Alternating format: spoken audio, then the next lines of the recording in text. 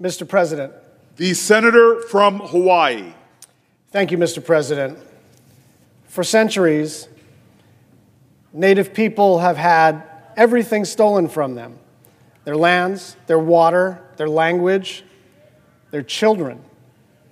It wasn't that long ago that it was the official policy of the United States government to terminate the existence of tribes and to forcibly assimilate their citizens. And a big part of that unrelenting, inhumane policy was that the remains of Native ancestors and culturally significant items were also taken from them. Not with permission, but by force. Not discovered, but stolen on battlefields and in cemeteries under the cover of darkness or under guise of academic research.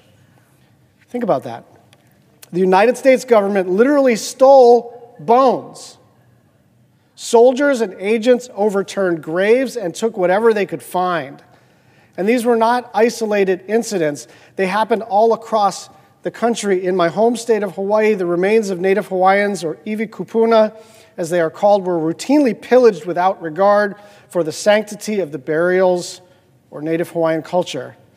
And all of it was brought to some of the most venerable institutions at home and abroad to be studied, like biological specimens displayed in museum exhibits as if they're paintings on loan, or squirreled away in a professor's office closet, never to be seen again.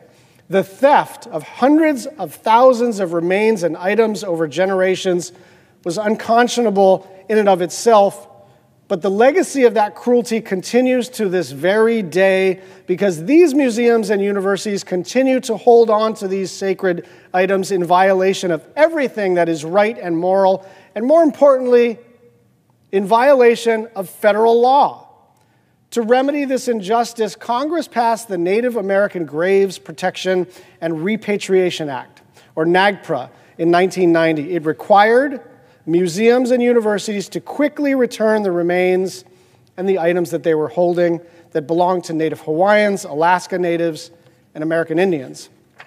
At the time, the Congressional Budget Office anticipated that it would take about 5 years to complete the process of repatriation. 34 years later, it is nowhere close to being done. In fact, experts recently estimated that at the current rate, it may take up to 70 more years to complete the process. Why? Why?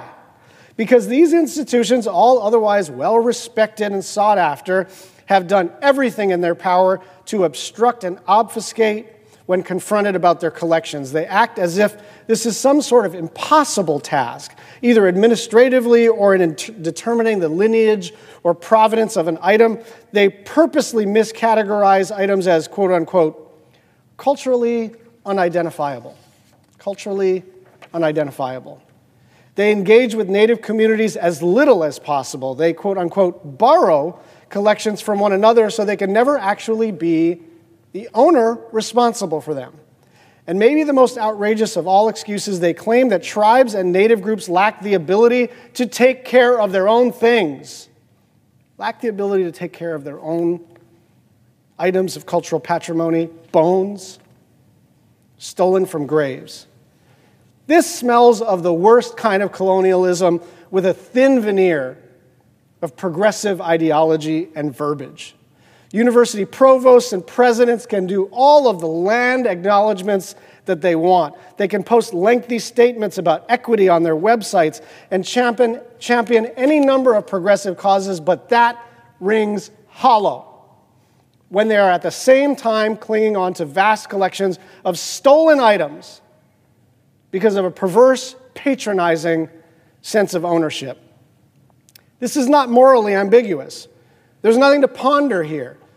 The fact is, these items do not belong in museums and universities or to science or academia. They belong to the Native people from which they came. Which is why the Committee on Indian Affairs, where I'm chair, held an oversight hearing on this issue almost 2 years ago and demanded explanations from the foremost offenders about their delays in repatriating these items. They are located all over the country. Ohio History Connection, the Illinois State Museum, Harvard University, the University of California, Berkeley, and Indiana University.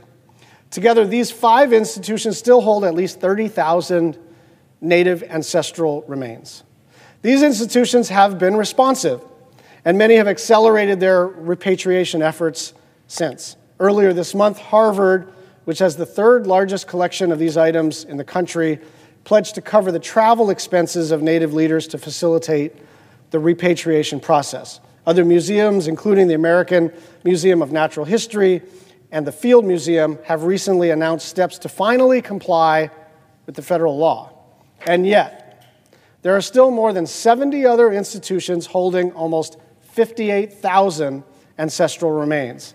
And that's not counting the additional hundreds of thousands of cultural items in their collections. These museums and universities are everywhere. The University of Tennessee, the University of Kentucky, the University of Alabama, the University of Arizona, the University of Florida, the University of Missouri, Columbia, the University of Oklahoma, the Center for American Archaeology in Illinois, the University of Texas at Austin, the Milwaukee Public Museum, and so on. This is just a small sample, and I will enter the full list into the record. But the point is this: we're not done. Our work is not over. These are the supposedly liberal institutions who have no problem parroting whatever progressive expression is in vogue, and yet at the same time they continue a colonial project against the explicit and repeated wishes of Native people. If you say you're for equal justice, for doing right by the people of all backgrounds, then act like it. Return these remains and items to the Native people they belong to all along. Some of the challenges when it comes to addressing past injustices in American history can seem so big as to be totally overwhelming. Where do you start? But this is not one of them. Returning these items matters, and the good news is it's immediately doable. But doable only if we collectively agree that getting this right is a necessary condition for justice to be restored. Doing this alone will not right past wrongs or somehow erase a long and brutal history of injustice. Of course it won't. Native people still need money for water and electricity and health care.